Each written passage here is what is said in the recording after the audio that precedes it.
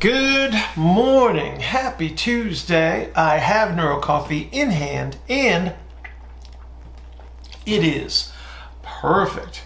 All right. A very busy Tuesday coming up. So we're going to dig straight into today's Q&A. This is with Taya. Taya's question pertained to scoliosis. And so we covered some ground in this one in regards to what I think is the source of the deformity, if you will, in regards to scoliosis, and I think it's a very strong mechanical situation. There may be some other influences. I don't think there's any question that things tend to be multifactorial. There could be issues with cilial deformities. There might be cerebrospinal flow issues, but I think the strongest evidence points towards the internal force relationship with the external physical structure and then how we manage things. Reason being, if we go back into, I believe it's an article in Spine Journal in 2007, where they were looking at normal spines, so-called normal spines, people with normal internal anatomy compared to citizen versus, and what we saw was opposing mirror image curves of the normal spines.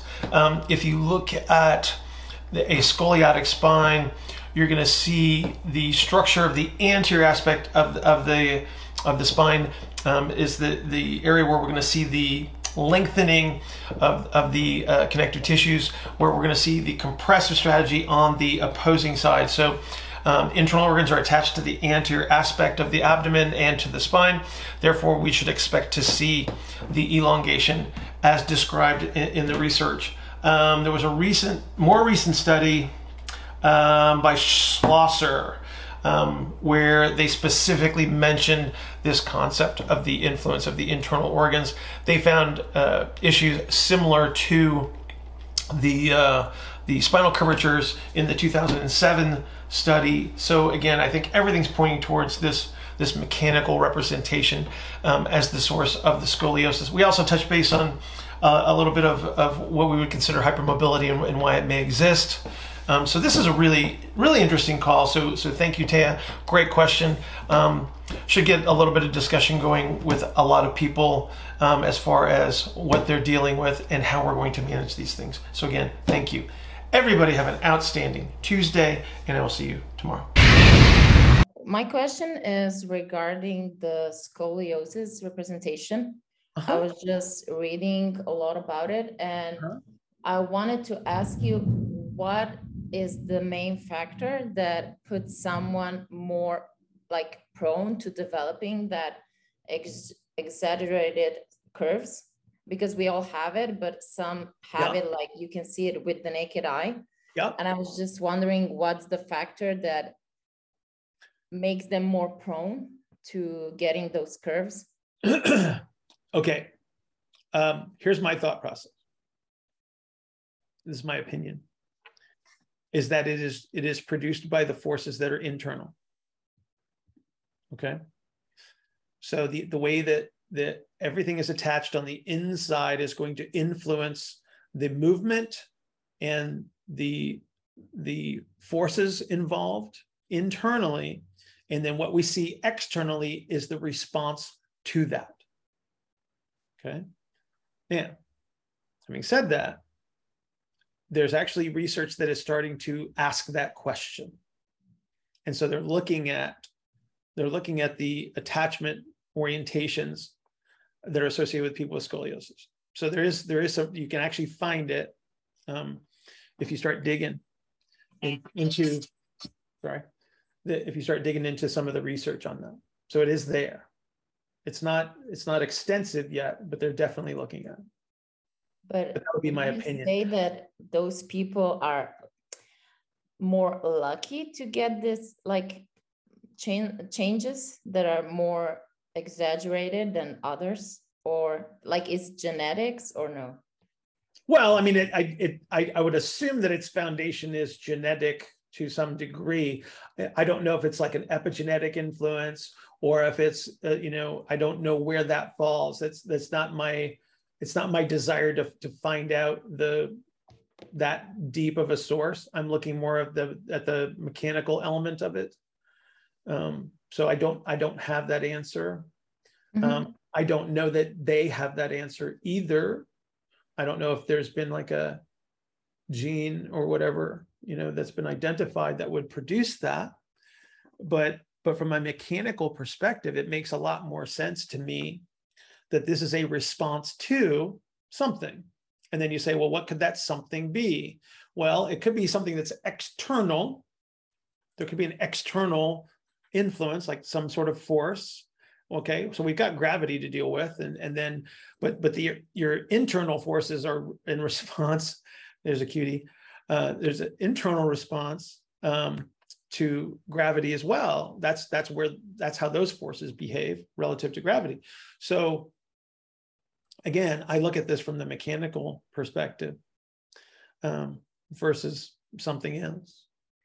And I was just thinking, because the scoliotic patients that I get to work with are all narrow. So I was just thinking maybe they're more biased because they're looking at force production, how to produce the force into the ground. Okay. Yeah. Generally speaking, on narrows, so the pressure through the axial skeleton is more distributed towards the outside of the axial skeleton. So that might be why we see more of this in the narrows, because their turning capabilities are different, right? And because this changes and turns in the spine are magnified, I'm just wondering, because the patients I get to work with get to present as hypermobile. So I'm just wondering that everything turns because the spine can't. So it looks, or is the spine turning that allows me that excessive motion? Well, okay. So with every turn, you're going to get a magnification of the peripheral measure. Okay. So we can use Michael Savage's client as a representation, or some of the other stuff that we've been talking about. So this is why you have to appreciate that the spine is moving through ERs and IRs. So when you think about where the turns are in a patient that's diagnosed with scoliosis, they're going to magnify some of the peripheral measures. So that's why they get branded as hypermobile, right? So if I have a turn, if I have an IR turn, let's just say that the lumbar spine is rotated to the right, relative to whatever the front would be. So if we used a line through the sacrum and the pubis as a midline, and then the spine is rotated to the right, can you see how that might magnify the left hip IR measure? Yeah, I was just wondering, because the spine is turned that way, that the IR on the right would not be as magnified because this, okay. Absolutely right. You see it?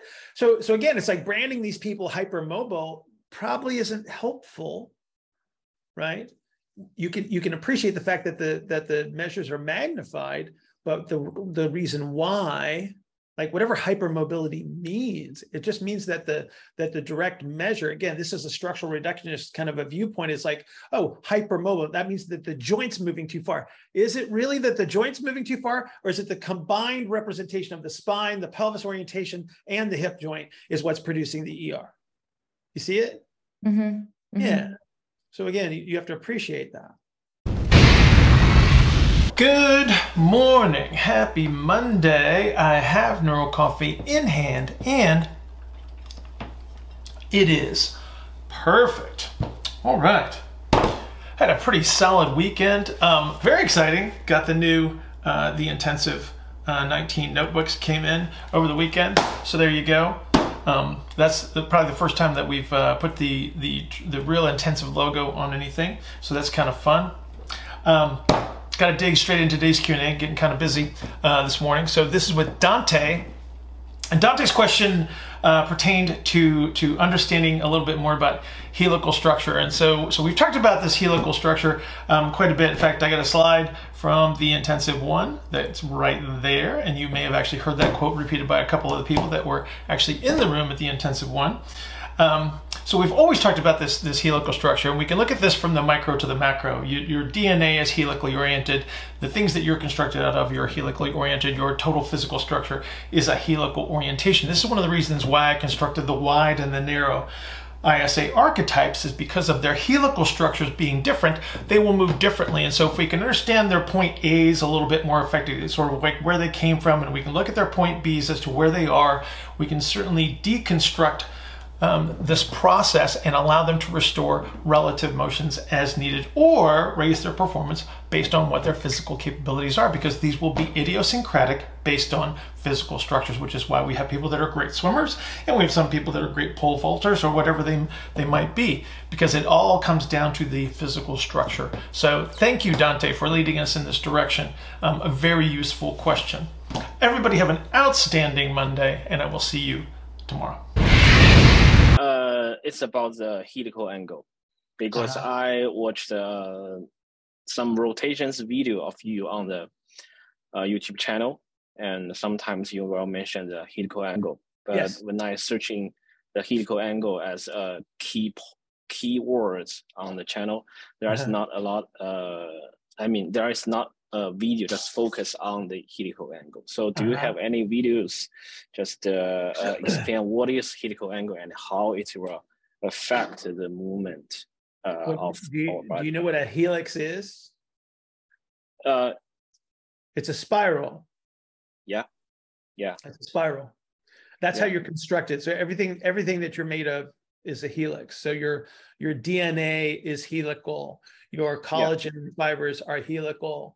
Your musculature is organized in helices. Your skeletal structure is organized in helices, right? So everything that you do moves on a helix. So every joint in your body moves on a helical angle. Okay, so there's not straight hinges like it's proposed in some of the literature. There's always a twist and a turn that's associated with that. Okay, and so your gross structure, so the big structure of you, is actually kind of easy to see when you look at a skeleton, and each segment of you moves in a helical manner, and there's a resultant. It's like if you take all of the helices and we put them together, it slowly, as you move farther and farther into a motion, all of these helices start to superimpose and then superpose, just like we were talking about with Zach, right? So there's a twist and a turn, and so you have a certain ability to twist. Okay, and if we looked at somebody with a different physical structure, so you're a wide ISA guy, right? Okay, so I think Ian, you're a narrow, right? Ian's a narrow. Yeah. So if we were to watch you guys, you both turn, because you're both human beings and have the same relative body parts, I would assume, you would look similar, but there would be a subtle difference in the angle at which your body would turn most efficiently. 1 second. Love you. And that would be when you're turning on the helix. But the thing you have to understand is, like, there's not like a singular helical angle. Okay, we use like an ISA as a proxy measure. Okay, so as a gross measure for your general structure that guides us in how you would turn. So the ISA provides us a measure, so to speak, of how well you would turn or at what angle you would turn. Okay. So does that get me in the ballpark as to what your question might be? Yeah. And so everybody has their own, right? Their own representation of their helical orientation. And then that's where you best move. You always move best on your helical angle. Okay. So does that mean we when we do all the joint movement, there is a specific angle is best for the movement? Maybe because I remember. Well, okay, hang on 1 second. Hang on. That is a correct statement. But what we want is, in an ideal world, is the ability to manipulate and change the angle of our helix to allow us to achieve coordinated motions. Okay. So for instance, if you were to reach straight up overhead, okay, straight up, there's no helix there. Like, that's not straight up, my friend, but it was a good effort. Okay, so there's no helix up there. So what that means is, for you to occupy that space, you have to be able to change your helical angle to get there. And so that's what we're measuring on people. We're just measuring their ability to change shape, right, to access spaces. You will always move best on your helical angle. If you can't move your helical angle, then your movement's restricted. Real simple. Okay? Understand. Yeah. Does that help you? Thank you. You're welcome. Yeah. Awesome. Thanks. Good morning. Happy Wednesday. I have NeuroCoffee in hand, and it is perfect. All right. Today is Wednesday. That means that tomorrow's Thursday. That means tomorrow 6 a.m. Coffee and Coaches Conference call. As usual, grab a cup of coffee. Please join us for some great people, great Q&A, always fun. We've been doing these for a while. We're going to keep doing them until they're no longer fun. So once again, please join us at 6 a.m. tomorrow. Link will be up on the professional Facebook page just prior to the call. That's Eastern time, by the way, 6 a.m. Eastern time. Digging into today's Q&A, this is with Dante. Love Dante's questions. Dante loves to talk about the foundational concepts, and so do I. And so this question really hit home. So he's making reference to a video that's up on the YouTube channel. If you're not on the YouTube channel, please go subscribe so you can get all the videos. But he was using one where we were talking about agility and the behavior of the pelvic outlet. And what this allowed us to do is we got to talk about concentric versus eccentric orientation, connective tissue behaviors, foundational principles, like we will always move in the direction of expansion and such. And so again, really, really strong foundational question. So for those of you that are new to my model, it's a great video for you to even get started with, but like I said, it's going to lead you to some of the stuff on the YouTube channel. So please take advantage of that. Thank you so much, Dante. Truly appreciate the question. Everybody have an outstanding Wednesday. I will see you tomorrow morning, Thursday morning, 6 a.m. Coffee and Coaches Conference call. We're going back to Dante. Is he still there? You are. Yeah. I also watched a video about your explain the concentric, eccentric, yield and overcome. But it's 2 years ago. The video is 2 years ago. Yeah, it's old. It's old. And you said the yield and overcome is also the muscle behaviors. But now, well, it's associated with muscle behavior. It's not the muscle behavior. Okay. So now it's connective tissue behaviors, not muscle behaviors. It's not muscle behavior. Yeah. Okay. So you have concentric yielding. Concentric is the muscle behavior. Yield is the connective tissue behavior associated with it. But in the old videos, you said the concentric is it's orientation, right? Muscle so concentric. Yeah. Muscle orientation. The concentric means shorter than the middle range, if there is a middle range, and the eccentric is longer than the middle range. Correct. Right. Correct. So that is the orientation of the muscle. That's the orientation of the muscle. Correct. So, but you said in that video, you said the yield means like that. Say again. Yield. So yielding means like that. If it's just like this is a dumbbell and you go down, you cannot overcome the weight. So that is a yield, right? Yielding behaviors. You've got two things happening at the same time. Yeah. Yeah. So the muscle can change, and then you can also have the yield and the connective tissue behaviors at the same time. Yeah, I understand. Okay. So the concentric orientation, that's the concentric orientation means the muscle will getting shorter. Yes. No matter what length you have. Okay, hang on. Shorter by the traditional representation of a muscle getting shorter. Okay. Yes. What do you mean? If we use the biceps as the example. Yeah. That's the shortened representation. Yeah. That's actually the orientation. So no matter the length of the muscle, even if it is longer than the middle range, it still can be concentric orientation.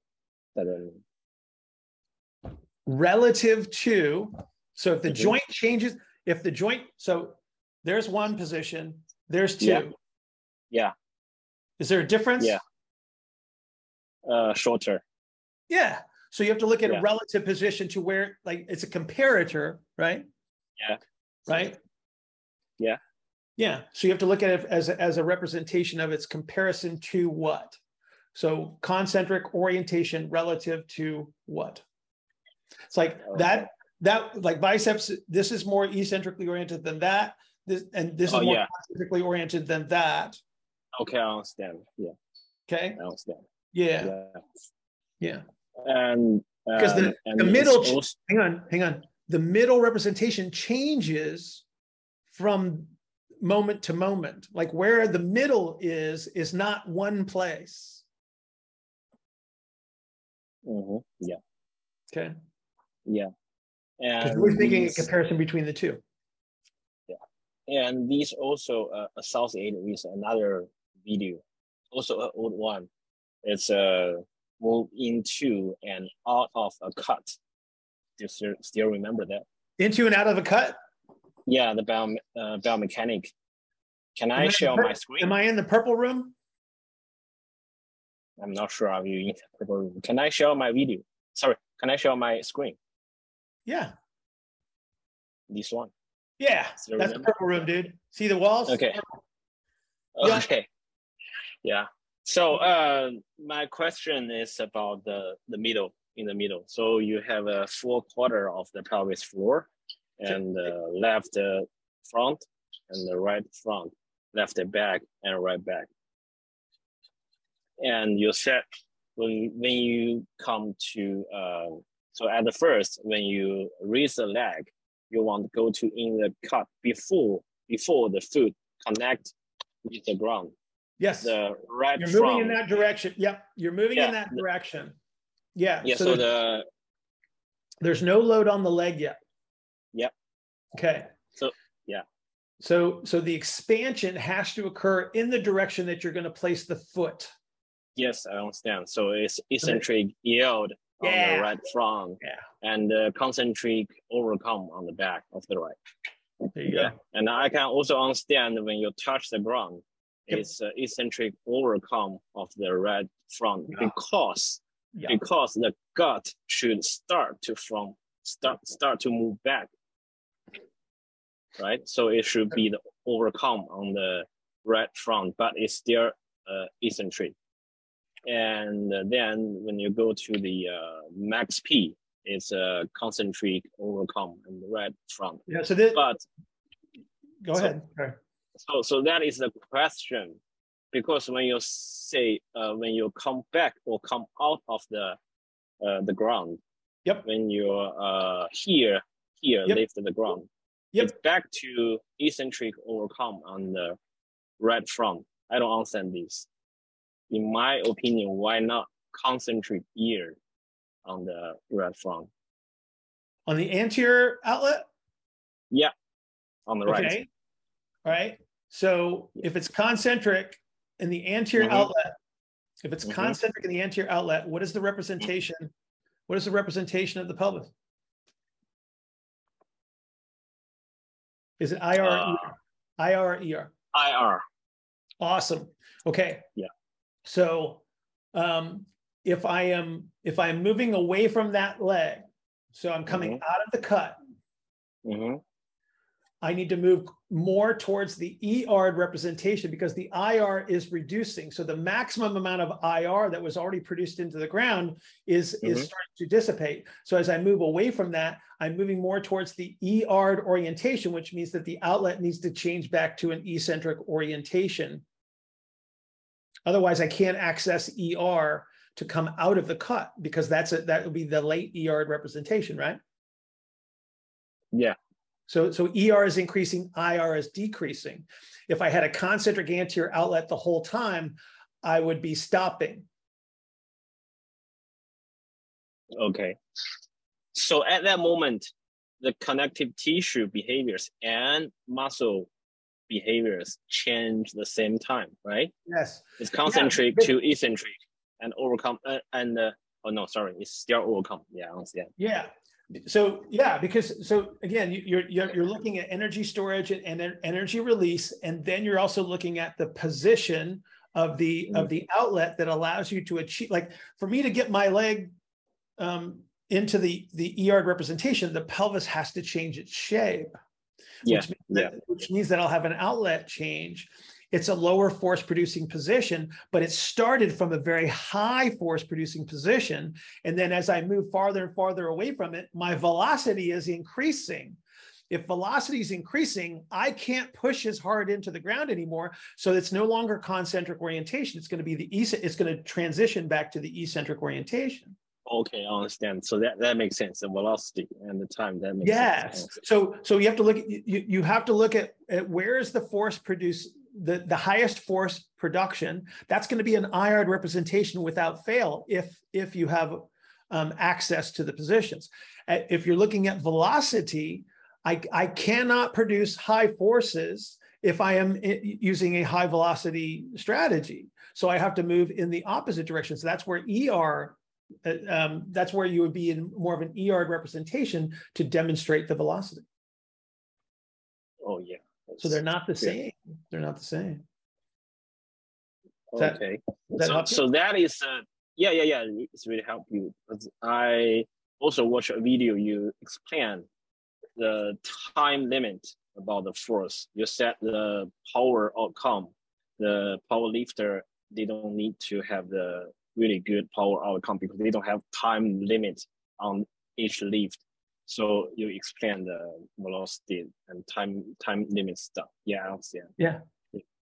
Yeah. And does move into, move inside and out of the cut is same with gait, same with walking. Absolutely the same.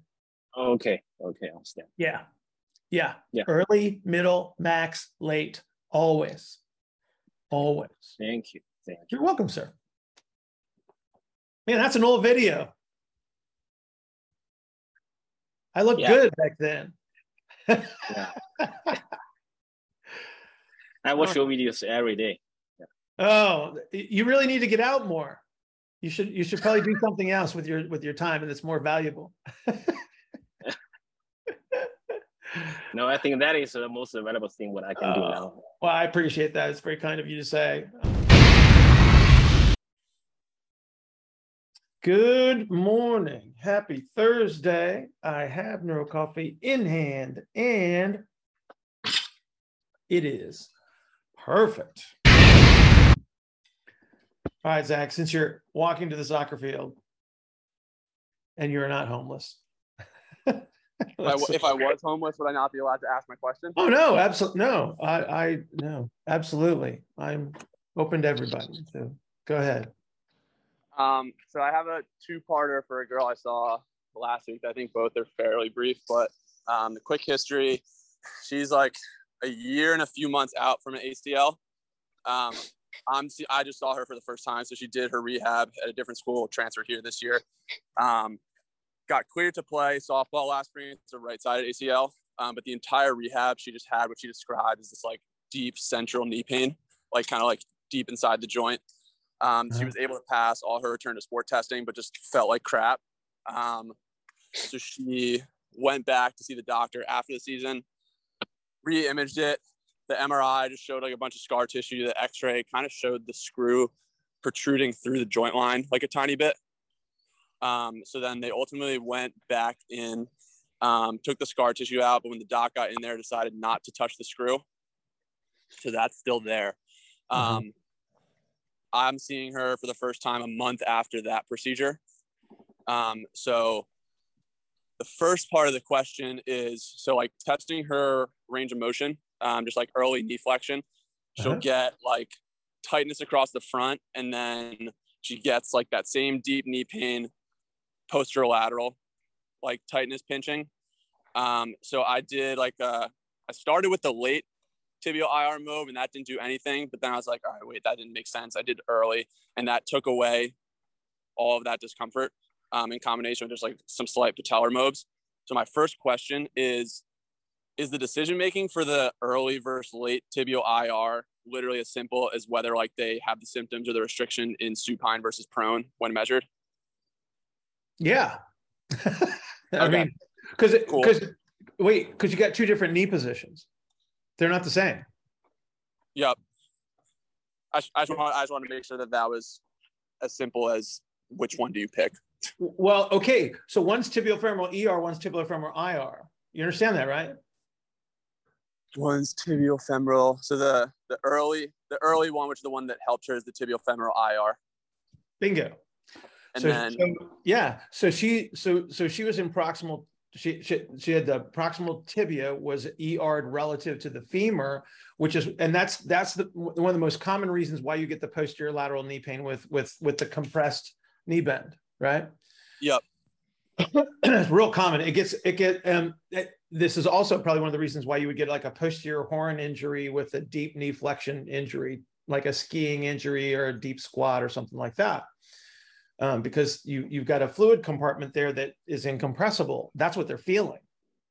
Yeah. Take that same fluid compartment, right, and then compress the posterior lateral knee with a deep knee bend. There's your posterior horn injury, right? Can you just go over really quick, because I guess I can spit back out that the prone knee flexion is like a tibiofemoral ER, but that's one of those, like, I know you said it, but I don't really see it. You ever do a biceps curl? Yes. In supination? Yes. That's what prone knee flexion is. Okay. That's right. So hang on. One is like that, and one is like that. They're not the same. All right. Yeah. How about that? That's helpful. Peter didn't smile though, so I'm a little upset that was not a light bulb moment for him. Clearly, he is well ahead of the game. Still waking up. No, that's why they're not the same. That's why you can't use them as the same measure, because they don't measure the same thing, right? Yeah.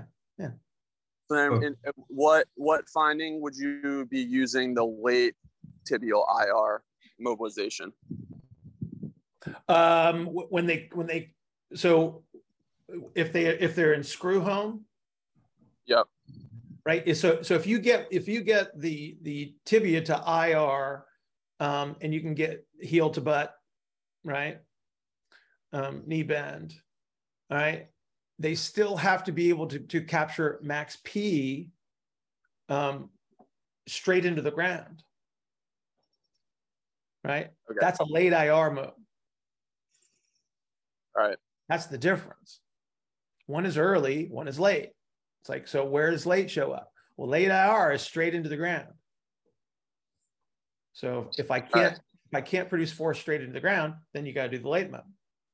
I think that leads into the second part of the question. So I knew that. That's why I went for it. Yeah, we talked before this. So still in the first visit, basically did all that stuff, stood her up. Like before I did all that, actually, like the squatting still reproduced that same central knee pain. Afterwards, the pain was gone. Second visit with her, like a little bit more inconsistent in that, like some of the reps would feel good, some of the reps would feel bad, depending on whether we're doing like a split squat. So like in my head, I'm not capturing that position on every single rep. Correct. Is from a sequencing of events standpoint, would there be like a right versus wrong, like on one end? And hip measures, she's like all orientation, like 5'10" IR, like 50 ER. Sequencing of events, like one end of the spectrum, I'm picturing exercises with like a traditionally like extended knee, like kind of like right underneath the center of mass, like get more of like a hip bias. Other end, I'm picturing like split squat type activities where I'm moving her through, like have more knee excursion. Is there a right versus wrong there, or is it more of like a do it and see? Well, based on the circumstances that you're describing, I would think you would want to put her in an early representation to start, which would be a split stance or a stagger or something like that. Okay. Question. Hopefully answer. Hopefully answer. So this is a right leg, and she's got no IR on the left side. Yeah, or the right side, on the right side, she's got no IR. On either side, she's got nothing. Okay. Is she over the right side? Is she pushing down on the right side? Yeah, she's a wide, so she's just way over there. Okay. All right. Take a look at the orientation in standing and see if you don't need to capture a late E-yard representation at the hip and then go back. I'm talking about like a focal E-yard representation at the hip. Focal. Okay. Before doing. You may need to make a change in the shape of the femur before you go after early representation. Can you talk me through that one really quick? Like if her center of gravity is way over the right leg, yep, then she's going to be pushing down the whole time, which means that she's compressing straight into the ground, right? But she's losing the battle. Gravity's winning. It's compressing her into the ground. She's not pushing away, right? So you captured the early representation of her IR. That alleviates the symptom. But if she can't push away from the ground, so she can't go from the late IR representation that we just talked about all the way into a late ER representation, okay? Then she's not pushing away from the ground. She's still compressing into the ground. So she's losing the battle to gravity on the right side. Gotcha. Right. So she has to be able to re-ER after you capture the IR representation. Gotcha. So that would be a next step, like the initial question about which IRs to go after. That's still the first. So and then Zach, here you go. I'm going to make it crazy simple. She's going into the cut. End of story. She's not turning it around. She's not coming out of the cut, right? If she's over top of the right leg. Gotcha. You see it? Yep. Okay. All right. Awesome. Then I think you're golden. I think you're golden because you should have everything that you need. And then I would say like go early, middle, just go early, middle, late. Good morning. Happy Friday. I have NeuroCoffee in hand and it is perfect. All right, man, we got a crazy busy Friday coming up. We got to dig straight into today's Q&A. This is with Dante. So Dante presents a very interesting situation here. He's working virtually, which because of the way the world has become, it became very, very popular very, very quickly for people to sort of have their businesses survive and to also serve their clientele. And virtual is tough. It's a very difficult situation because you don't have that immediate response. Measuring, assessing, things like that are always difficult under this circumstance. The more important thing about this clip, though, is it led to some language and a representation that is misleading. That we have to be really, really careful of, because if we have a misrepresentation of what we think that we see in these situations, then our interventions fall way short. So in this case, we were talking about rounded shoulders, which is a pet peeve of mine. It's a misnomer. It's absolutely wrong. if we call things certain things, it becomes distracting. So if I say that somebody has rounded shoulders, then you think that that this is a shoulder problem, and therefore I need to do an intervention that involves that. And again, it's incorrect. It's actually one of the compressive strategies that we talk about very frequently, which we explain in the video. And therefore, now if we have that understanding, we can select a better intervention and have much better outcomes. So again, I challenge you to have a much more evolved representation, a better model versus the one that's based on traditional representations like dead guy anatomy, which again, sometimes useful, but definitely falls short in many instances. So thank you, Dante, for leading us in this direction. You're going to help a lot of people with this one. Everybody have an outstanding Friday. Podcast will be up on Sunday. I will see you next week. Several weeks ago, I just asked you one of my client. Actually, she's my friend, and she's not in the same city with me, so I can only teach her online. And that in that time, you told me you never trust other one's measurement, right? So you only trust your hand, and you can just figure out she is really anterior and posterior compression. So today my question is, how can I just figure out if someone was anterior and posterior compression on the thorax? So what can I get from the shape? And, I mean, other than a visual? Yeah. I mean the visual. And is there any difference between the wide and the narrow? Well, there's a difference between the wide and the narrow in regards to the sequence of events as to how they like. So if you have all compensatory strategies, that are superimposed on the axial skeleton, the end representations will be very similar because they're going to lose all of their peripheral ranges of motion. So all of their ERs and IRs will be in deficit, right? Yeah. So that's an easy one. It's does that mean a man just look, or women just look like really round shoulder? Okay, really stop right there. Back. Stop right there. Yeah. Stop right there. Okay. Let's all raise your right hand. I promise to never, ever refer to anyone as rounded shouldered ever again. Yeah. Well, nobody said it. Okay. So we got to stop calling it rounded shoulder because it makes you look in the wrong place. Okay. It's not rounded shoulders. So take your sternum. Okay. Yeah. I want you to push it back as far as you can. Yeah. It's not rounded shoulders. I know. That's the compressed representation of the sternum. So that just, if we call it rounded shoulders, then everybody thinks that the shoulder thingy is the fix, right? Because it's a shoulder problem. If you call it winging scapulae, you blame the scapulae for the winging, and then that's not the problem. See, that's why these situations are perpetuated, right? Because they called them something and they misnamed them, right? So when you see what looks like the so-called rounded shoulders, you know you've got an anteriorly compressed sternum. Yeah. Right. So again, that visual representation when you're doing something virtually is very helpful. Because at least you know that a narrow ISA is going to do that first. Do the sternal back first. Yes, sir.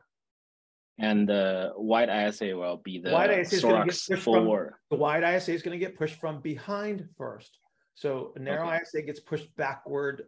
Their sternum gets compressed first. The dorsal rostral gets compressed first on the wide. So again, the sequencing of events is a little bit different, but their end positions will be the same because they have all of the compressive strategies layered on. Okay. So if they are going into an end game, the sternum was pressed down, and the thorax will push forward, and it looks really straight. on the Yeah, thorax. very flat. It's very flat. And just the shoulder just like go forward and the wing knee. Correct. Yeah. Yes. Okay. And so that is a version of the end game of the AP compression, right? That is correct. And